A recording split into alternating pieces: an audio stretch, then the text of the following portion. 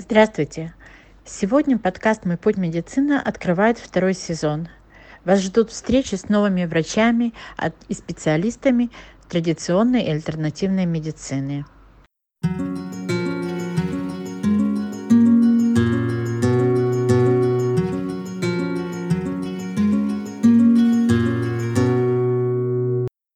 Сегодня наши гости доктор Алла Кузьминский, детский невролог, специалист по развитию ребенка, работает в больнице Шнайдер, в больничной кассе Клолит, ну и в частной клинике. И это уже не первый подкаст, который мы записываем с доктором Кузьминской.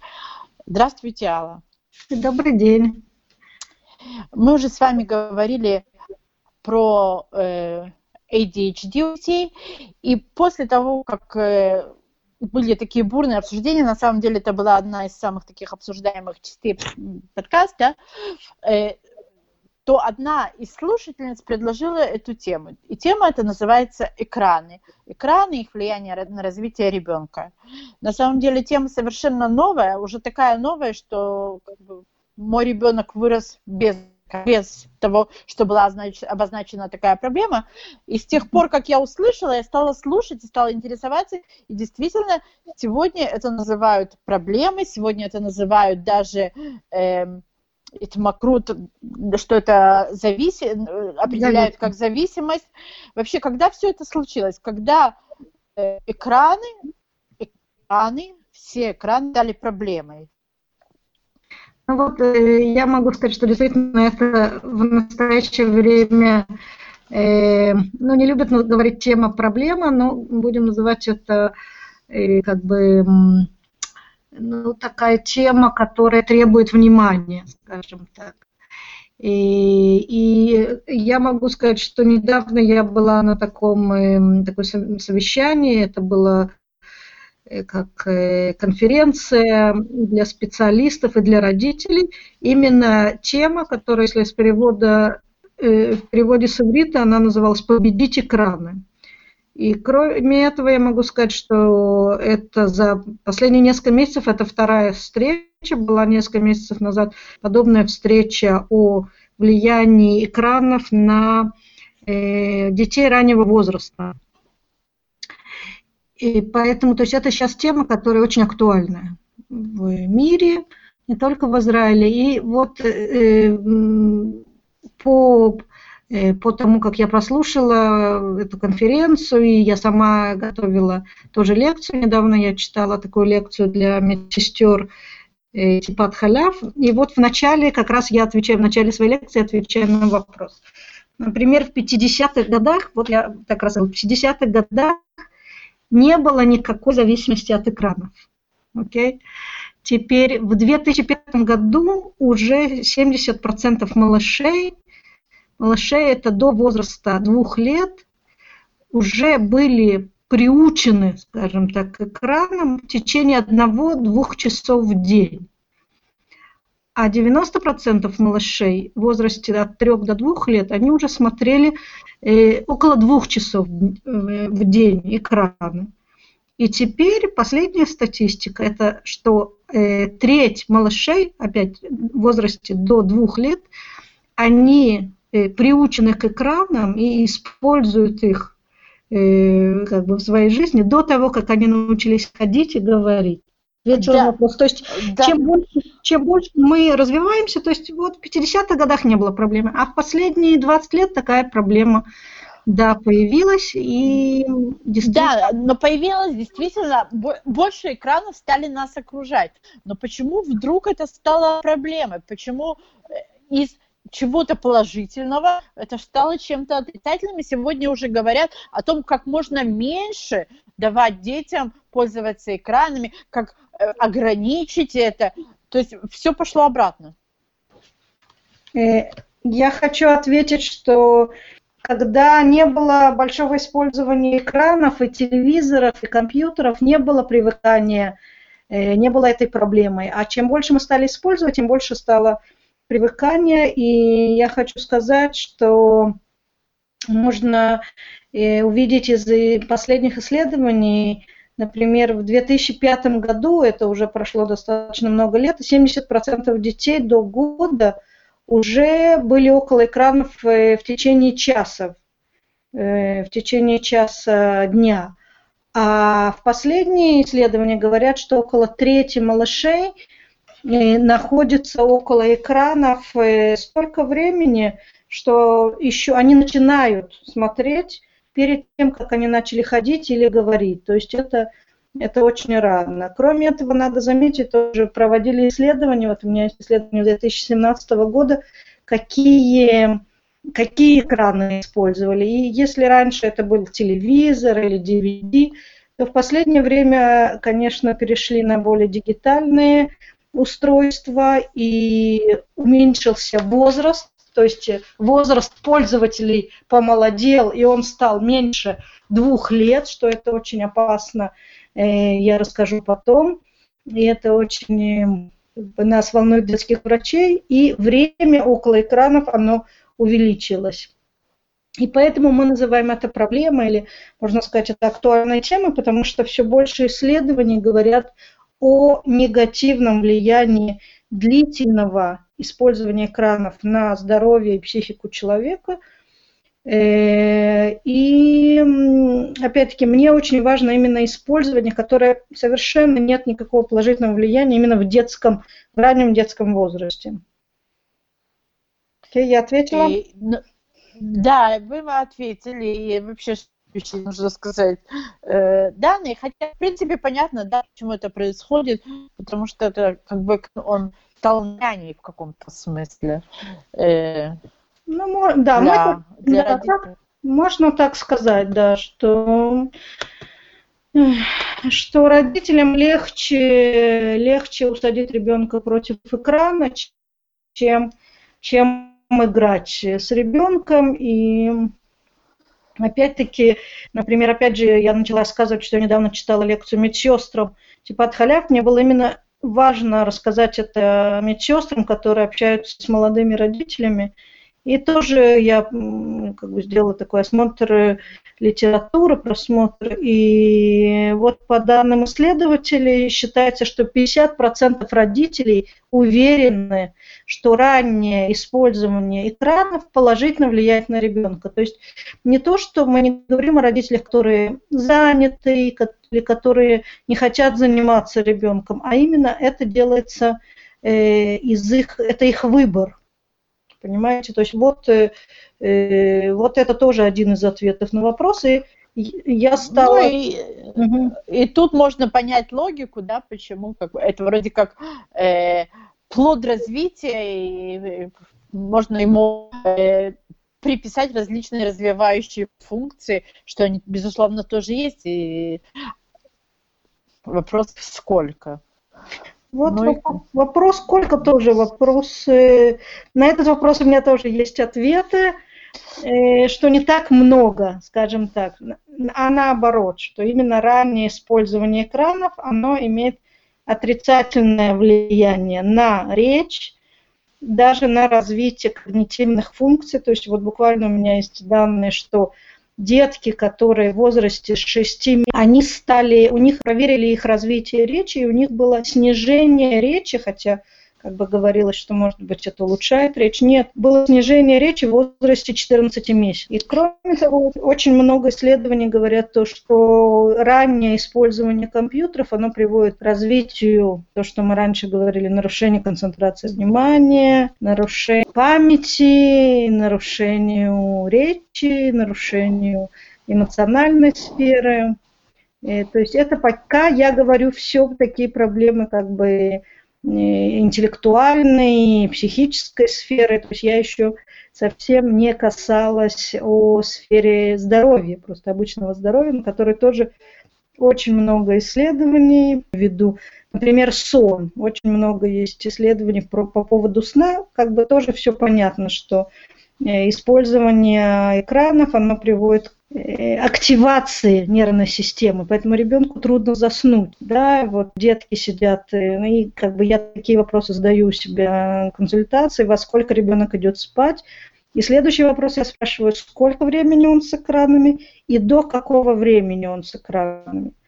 И, например, то есть, ну, меня как бы часто мои пациенты это детки с нарушением концентрации внимания, то есть, и потом они получают в консультации моей рекомендацию, что обязательно сон должен быть столько часов, то есть это где-то 8-9 часов для детей, и обязательно уменьшить просмотр экранов хотя бы за час-два до отхода ко сну, то есть, потому что это очень важно, это влияет на нарушение сна, а сон необходим как бы для концентрации внимания на следующий день, для обучения.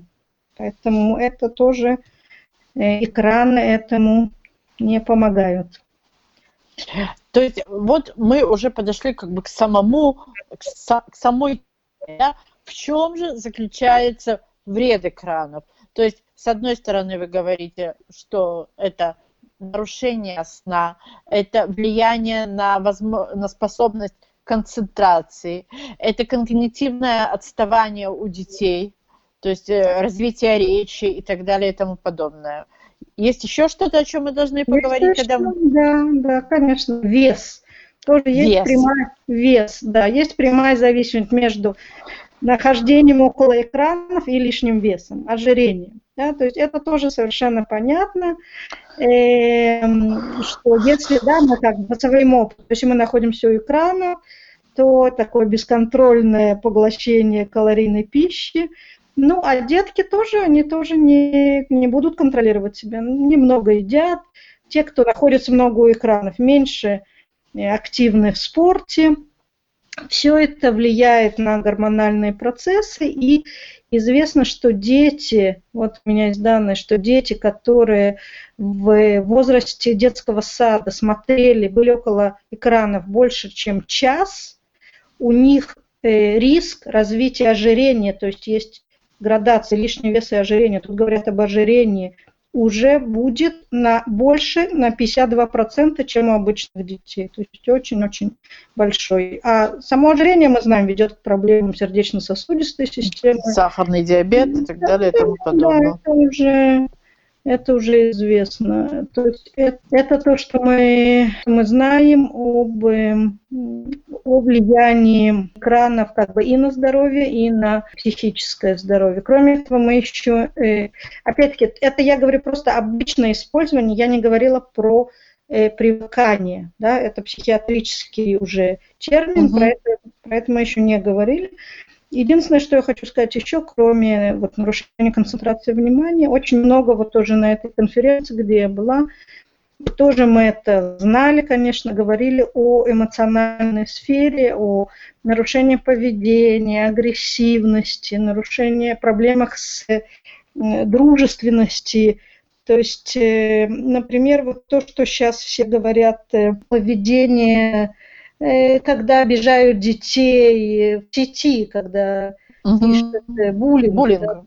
Шейминг, буллинг, всякое такое. И это поведение тоже связано с использованием экранов. Выступала она или учитель, или школьный психолог, и она рассказывает, что она разговаривала с ребенком, подросток, который написал какое-то сообщение обидное про другого ребенка. И она спрашивает его, ну ты раз не понимаешь, что вот так нехорошо, что ты сказал? И он говорит, он смотрит на нее, и он действительно не понимает. То есть сейчас они используют такой, как бы исследователи используют такой термин, это называется faceless communication. То есть то, что мы разговариваем, мы не используем лица. То есть мы используем больше сообщения, и поэтому они говорят, ну как бы так как мы взрослые люди, то мы можем оценить, как другой человек может на это отреагировать. То нынешнее поколение, они даже могут сидеть рядом, да, мы видим эти картинки, и переписываться. Они не всегда могут понять, есть такой термин в психологии, называется эмпатия. Эмпатия – это чувство другого человека.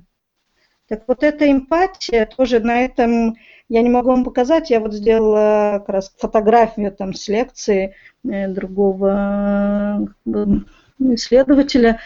Есть четкая связь с нарушением, снижением эмпатии с как бы связь отрицательная, чем больше дети привыкают к экрану. То есть они находятся как бы в мире таком не очень реальном, да, то есть они не могут знать, какое слово обидное, как человек реагирует на их слова, и поэтому эмпатия, она уходит. То есть эмпатия – это одно из, можно синоним человечность, да, пожалеть другого. Да, мне пришла в голову фраза «все человеческое им становится чуждым», да, то есть они живут совершенно в другом мире, которым человеческие эмоции, они трансформированы и воспринимаются совсем по-другому, если вообще они существуют. Они существуют, но эти дети, опять-таки, выступали психологи, они показывают, что именно вот нарциссическое поведение, восприятие мира, эгоцентрическое, оно очень усиливается с экранами. То есть то, что мне это да, это мне надо, а что другому, мы как бы лишаем детей, лишая их общества других детей, предоставляем им общество дигитальное, они лишаются этого, понимаете, как другой человек прореагирует, как я должен прореагировать, как в этой ситуации. Поэтому отсутствие эмпатии, почему я про это так долго говорю, это один из основных признаков аутизма. Угу.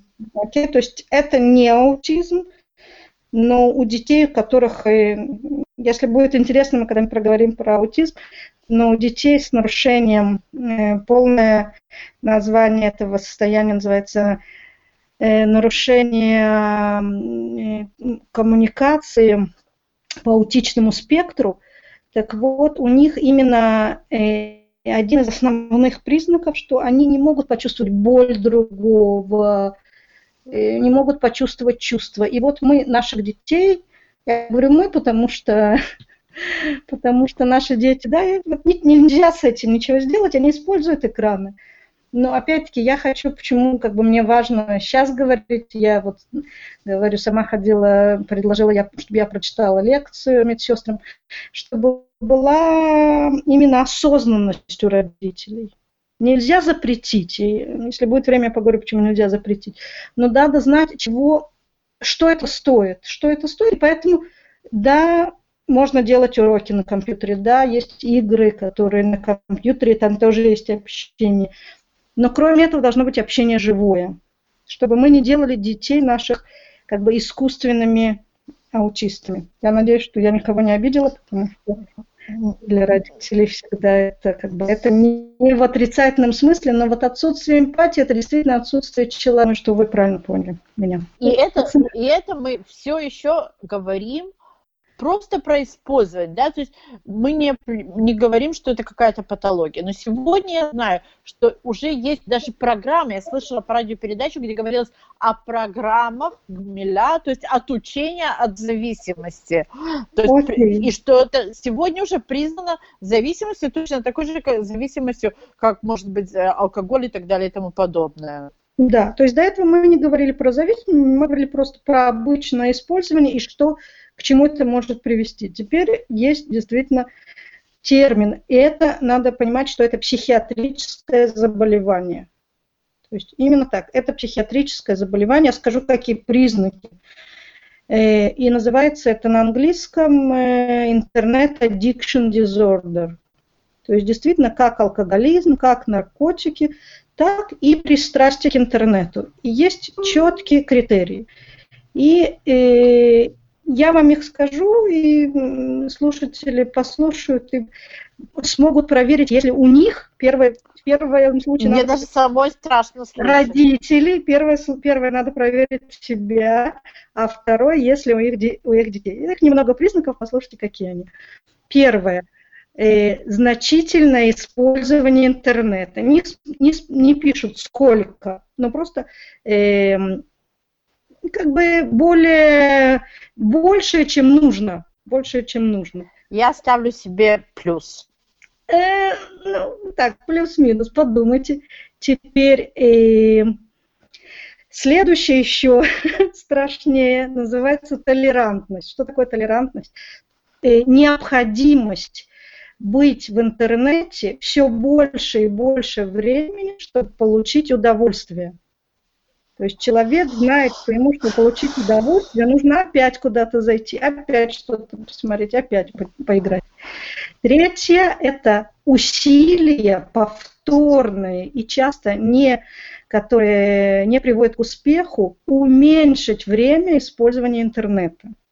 То есть человек уже понимает, что что-то не то, да, как алкоголик. Ну, он пытается уменьшить, но это ни к чему не приводит. Вот это про меня. Четвертое – это ложь. То есть начинает врать, обманывать, все, чтобы как бы только дойти до экрана. Пятое – это нарушение настроения. То есть дети или взрослые становятся раздраженными, агрессивными, снижается настроение при случае, когда у них забирают возможность быть в интернете. То есть поэтому вот я говорю, что ни в коем случае нельзя просто забрать. Это как синдром отмены. Ни в коем случае нельзя забирать, это как у алкоголика взять просто бутылку. Ни к чему это не приведет, есть другие методы.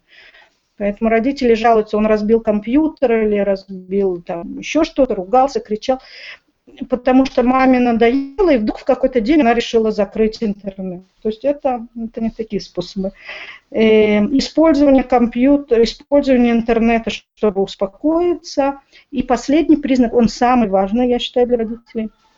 Надо обратить внимание, если нарушается функционирование. Что это значит? Если ребенок пропускает школу, ему неинтересны друзья, ему неинтересны какие-то семейные встречи, то есть вот это действительно уже момент очень опасный. То есть и опять-таки выделяют несколько синдромов, то есть то, что я сказала, это пристрастие к интернету, а есть еще пристрастие к играм. То есть это прямо выделяют отдельные уже симптомы. Еще говорят про, если есть нарушение сна. То есть вот эти вещи должны быть очень важны для родителей. То есть, как бы, опять-таки, у всех дети играют на компьютере. Мы все используем компьютер. Но когда есть причина для беспокойства, когда ребенок, то, что я сказала, и он не делает уроки, он закрывается в комнате, он перестает кушать, ему неинтересны друзья, ну, не знаю, даже если, конечно, не хочет кушать и уже как бы совсем не следит за собой, начинает врать, обманывать. Все только для того, чтобы быть с этим компьютером. Это уже диагноз, как бы, скорее всего, и здесь уже надо обращаться за профессиональной помощью. Тут просто отключение от интернета не поможет. И это действительно очень много говорили на этой конференции, а пристрастие это чисто химический механизм. Тут мы уже... Почему, меня спрашивают, например, родители, почему дети, мои пациенты, которые с нарушением концентрации внимания, говорят, но он же может часами сидеть против компьютера. Да? Ну, для этого есть очень простое объяснение, несколько объяснений, но одно из них, что именно вот сам экран, он помогает нам в мозге выделять вот тот самый гормон, ну, это называют нейротрансмиттер, более точно, это не слышат клиники, нейротрансмиттер допамин. И вот чем больше, любое пристрастие основано на том, что выделяется все больше и больше и больше допамина, и как бы есть все большая необходимость в нем. Поэтому это именно то, что делает экраны, и не только экраны. Это еда, это алкоголь. И я хочу сказать, что, опять-таки, есть конкретные механизмы химические и психологические, которые приводят к этому. И уже, к сожалению, родители, когда есть признаки пристрастия, они не смогут справиться с этим. Еще раз, вот на этой конференции говорилось, обязательно обратиться к специалисту. И такие есть организации в Израиле, которые, ну, или просто можно обратиться к психологу, психиатру, но это обязательно надо обратиться за профессиональной помощью. То, что я хотела сказать. То есть, то, о чем мы говорим, что если мы, родители, да, видим какие-то признаки того, что проблема, как бы, что экран влияют отрицательно, в этом нужно, надо сказать, и себе признаться, да, то есть кому обратиться, и первый, к кому это обращаются, это, вы говорите, психолог, психиатр? Да, да, да. Я думаю, это очень непросто, да, прежде всего признаться себе, что существует такая проблема. Я вам скажу, сначала как бы надо разделить несколько проблем. Первое, еще раз, мы не будем говорить, это крайние случаи. Okay? Пристрастие, действительно, это зависимость, это психиатрический диагноз. И, к сожалению, нет у меня сейчас здесь цифр, но я думаю, что это невысокий процент. Невысокий процент. Первое, то, что я бы хотела какое передать сообщение родителям, это и тоже, опять-таки, на этих конференциях много говорили, как использовать. То есть родители, во-первых, должны этим интересоваться. То есть то, что говорилось. Например, каждый человек, который получает водительские права, прежде чем, как он получил водительские права, он сдал экзамен. Правильно? И то же самое, когда есть экраны в доме, это не должно быть так понятно, что ребенок знает, как их использовать. На этой конференции очень много говорили, насколько опасностей. Это действительно прийти просто, это была действительно конференция и для специалистов, и для родителей. И если родители интересуются, просто надо написать в интернете, если это в Израиле, Масахим, и это была конференция в Тель-Шамере, другая была в Иерусалиме, и совершенно спокойно можно попасть, и главное этим интересоваться. Первое, что надо понять, действительно я могу сказать, что рекомендации, во-первых, до 2-летнего возраста экраны не нужны. Просто не нужны. Они не развивают. Okay? Что развивает, я тоже могу сказать, как специалист по развитию ребенка, развивает общение. С первых дней жизни развивает мамино лицо, мамин голос, мамины руки, мамины песни. Это то, что развивает. А никакие экраны, никакие бегающие картинки, они не развивают, да? Они приводят к тому, что я сказала. И так далее. В более старшем возрасте это братья, сестры, родители, семейные любые праздники. Лучше даже можно пойти в кино всем вместе, это и то больше будет развитие, чем будет просто ребенок ползать, когда при включенном телевизоре. То есть, например, про себя я могу сказать, у меня дома телевизора нет много лет, и мы все себя прекрасно чувствуем. Это то, что я говорю как бы родителям. То есть я прошу, чтобы действительно, когда маленький ребенок, телевизор не работал в фоновом режиме. Опять-таки, это рекомендация Американской академии педиатров и Израильского министерства здравоохранения. То есть экраны не должны быть в фоновом режиме. Следующая рекомендация – это трудная, но, опять-таки, надо понимать, ради чего. Не кушать перед и не укладывать спать с экранами. То есть это очень важно. Это я говорю про маленьких детей. Окей? Теперь, когда уже детки подрастут, должно быть дозированное использование экранов. Опять-таки, нельзя без них. Но родители должны знать, что показывать. И желательно это называется такое активный просмотр. То есть не то, что действительно экран как бэйбиситер, а если вы уж показываете, то сядьте с ребенком, посмотрите этот мультик полчаса. И это действительно есть хорошие мультики, мы сами на них выросли, и мы показываем своим детям. Но если вы будете вместе смотреть, это будет изман, это будет и время общения. Это будет, вы сможете об этом поговорить, можете вместе посмеяться, задать вопрос. В любом возрасте, я говорю о 2-3-летних детях. Спросить его, кто это, Чебурашка, куда он пошел, почему он пришел, выучить песни. Очень много дают эти мультики. Это будет только качественное время с родителями. Если мы уже говорим про подростков, то тут родители должны знать, что себе ведет, что такое интернет вообще. И тоже говорили на этой конференции очень много, что, к сожалению или к счастью, наши дети умнее нас. Да, в плане использования интернета. Но, опять-таки, я могу сказать, тоже к счастью, мне повезло, у меня муж программист, и у нас дома есть, это называется parental control.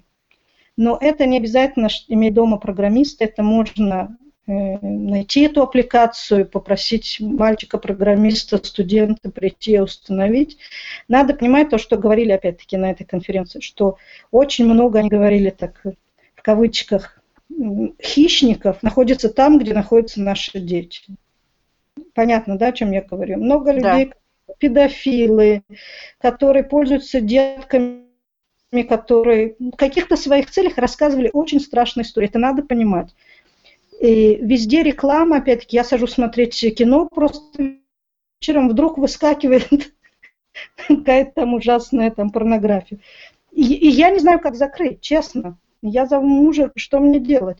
А что делать ребенку? То есть это опасная зона. Мы должны понимать, что когда мы даем ребенку экраны, там везде есть ямы, и канавы, и мины, и мы должны, опять-таки, очень-очень-очень-очень подходить к этому осознанно. Если мы не понимаем, не знаю, можно пойти на курсы, можно позвать, опять-таки, мальчика-программиста, который поможет, опять-таки, parental control, если меня слушают, напишите в интернете, позовите, и вам установят это на ваш компьютер, и тогда программы такие опасные, ваш ребенок хотя бы будет уже защищен. Понимаете, то есть это, мы не то что говорим, ой, это вредно, ой, там он будет, он привыкнет. Есть более страшные вещи, и вещи, которые, опять-таки, рассказывали там, они очень опасные для жизни. То, что там было рассказано, и там все были с хорошим исходом, но я считаю, что родителям иногда надо понимать, где ребенок проводит время, и в доме тихо, и что вот эта вот тишина, какую цену мы платим.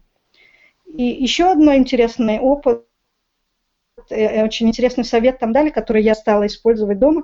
Они сказали так: в наше время дети уже живут не только в реальном мире, как мы говорили, уже больше в дигитальном. И этот мир у них, он переплетается. Поэтому если мы хотим знать своих детей, хорошо бы узнать, как он провел день. И опять-таки, они советовали, опять-таки, было много психологов, советовали так: ваш вопрос, родителям это было обычно, в конце дня должен быть так к ребенку, не то, как у тебя было в школе. Кроме этого, следующий вопрос должен быть: а как у тебя было вот, не знаю, на компьютере, вот в какие игры? И они говорят, выступала очень интересный лектор, она поднялась на сцену и спросила, кто в зале, у кого из зала есть Facebook? И много подняли руки. У кого в зале есть Instagram? Ну, уже меньше подняли руки. Кто умеет играть в Fortnite? Еще меньше. Она спросила, кто занимается с детьми, кто специалисты, которые лечат детей. И тоже большое количество зала подняло руку. Она говорит, моя лекция закончена. Ну, в шутку. Почему? Если вы не знаете, что такое Fortnite, как вы можете заниматься с детьми? Он говорит, это все равно, что поехать в Китай, не зная китайского. Как вы хотите разговаривать с детьми, если вы не понимаете вообще, что происходит там на экране? И вот они очень советовали, я действительно стала со своими детьми разговаривать, что вы сегодня выложили в Инстаграм. И она нас прямо вот учила, была лекция 2-часовая, какие есть аппликации. Я не знала, какие игры играют дети сейчас, они меняются. И она сказала, зайдите, посидите с ребенком. Он вместо того, что, вот я говорю, это мама, которая отключила, вместо того, чтобы отключать, вы посидите, поиграете с ним. Потому что отключить ребенка от игры, когда он находится в игре, это очень опасное действие. Он находится в компании друзей, которые не здесь рядом, но они могут быть и во всем мире. У него там команда. И то, что вот это действие отключения, это очень такое действие, направленное против ребенка, которое подрывает доверие к родителю. Поэтому не надо доходить до этого шага, а лучше сблизиться с ребенком, познакомиться с его виртуальным миром. Вот такой был совет. И очень-очень разумные и правильные вещи вы говорите. Но даже я знаю, что такое Fortnite. И опять же, после того, как вот я стала слушать и интересоваться этой темой, и узнала, что это такое, и насколько это опасная игра, ее сегодня считают, есть целая зависимость от Fortnite. Опять-таки, зависит от того, как используется. Мой ребенок тоже играет, и все его друзья играют, но Кроме этого, он и спортом занимается, и учится хорошо. Вопрос в количестве, вопрос как бы в количестве в этом. Да. Короче говоря, главный вывод, что мы здесь делаем, что ключевое слово, как всегда, это доза, да, это количество времени, это дозировка, которая используется. Я считаю, что главный вывод – это разумность. И еще часть, если у нас есть время, которое тоже я вот рассказывала, последние вот исследования, опять-таки я говорю, это вредно для детей, но есть также исследования, которые пишут о использовании экранов родителями. И вот использование экранов родителями, как это влияет на детей. И тоже я удивилась, когда эту тему изучала, уже есть конкретные термины, например, сейчас я попробую перевести на русский, это термин называется нарушение внимания, вызванное экраном. Вот такой конкретный термин появился, и вот на английском это PCD, и вот они пишут, как вот это нарушение внимания, вызванное экраном, влияет на детей. Опять-таки, мне было очень интересно ранний возраст. Мне говорили о том, что мама продолжает кормить, и тут же она использует дигитальные какие-то приборы, смотрит Facebook, пишет сообщения. А потом эта мама приходит ко мне или к другому специалисту и спрашивает, почему ребенок не смотрит в глаза. То есть, да, вот такой вопрос. То есть, когда она его кормит, то есть, для меня, я не знаю, что может более интимная связь, у меня 3 детей, для меня это был всегда очень такой важный процесс. Что может быть более интимная связь, чем мама с ребенком, и в это время еще что-то делать, писать сообщения другу, подружке. И это очень важная связь мамы с ребенком, и тактильная, эмоциональная, и зрительная. И если мама не обращает внимания на ребенка, то как у него потом будет контакт с мамой, да? То есть вот и эти исследования тоже проводят. То есть я считаю, что не надо говорить ребенку, хватит сидеть за компьютером, что-то делать, начинать надо с себя.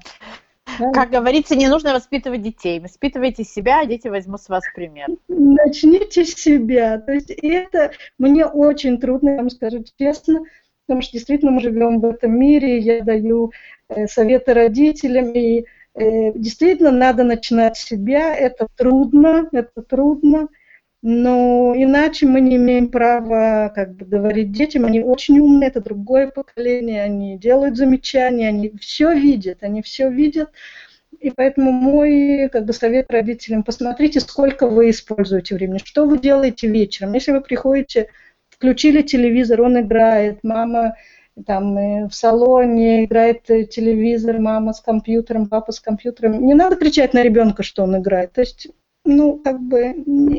некорректно, скажем так, да, не получается это, нечестно. Если мама читает книгу, если мама играет на каком-то инструменте, если в семье привыкли вместе ужинать, если в семье привыкли разговаривать, спрашивать, как прошел день, не знаю, пойти вместе поиграть в футбол, пойти вместе в поход. Честное слово, не будет этих проблем, не будет, их будет меньше. Поэтому я просто хочу, чтобы родители обратили внимание на себя сначала, а потом попробовали понять ребенка. Не надо резких движений, действительно. Ко мне приходят дети разного возраста, и я со всеми разговариваю с 2 до 18, и, честное слово, можно попытаться понять своего ребенка. Это первое, то, что я хотела сказать. И второе, знайте, что экраны и интернет именно это очень опасная зона, и если вы не понимаете, можно обратиться за помощью. Оберегайте своих детей. Я действительно очень много у меня мыслей после этого. Я спрашиваю, у меня хорошие, умные детки, разумные, но я действительно стала спрашивать, что они смотрели, как. И, да, это страшно. Может быть, да, я хочу, чтобы немножко родители боялись, что вот за этой тишиной, когда ребенок играет, или там что он делает там. Вот это то, что я хотела сказать.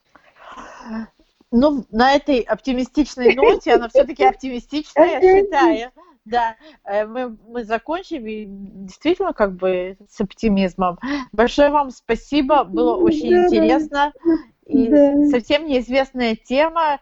Следующая наша тема, как вы сказали, будет про аутизм. Хорошо? Пожалуйста, я с удовольствием отвечу на вопросы. Всего доброго, до Всего свидания. доброго, спасибо. Всего доброго, до свидания. Пока. Спасибо, что были с нами. Подкаст «Мой путь медицины» вы можете прослушать на страничках в социальных сетях с аналогичным названием, а также через все аппликации, через которые вы слушаете подкасты.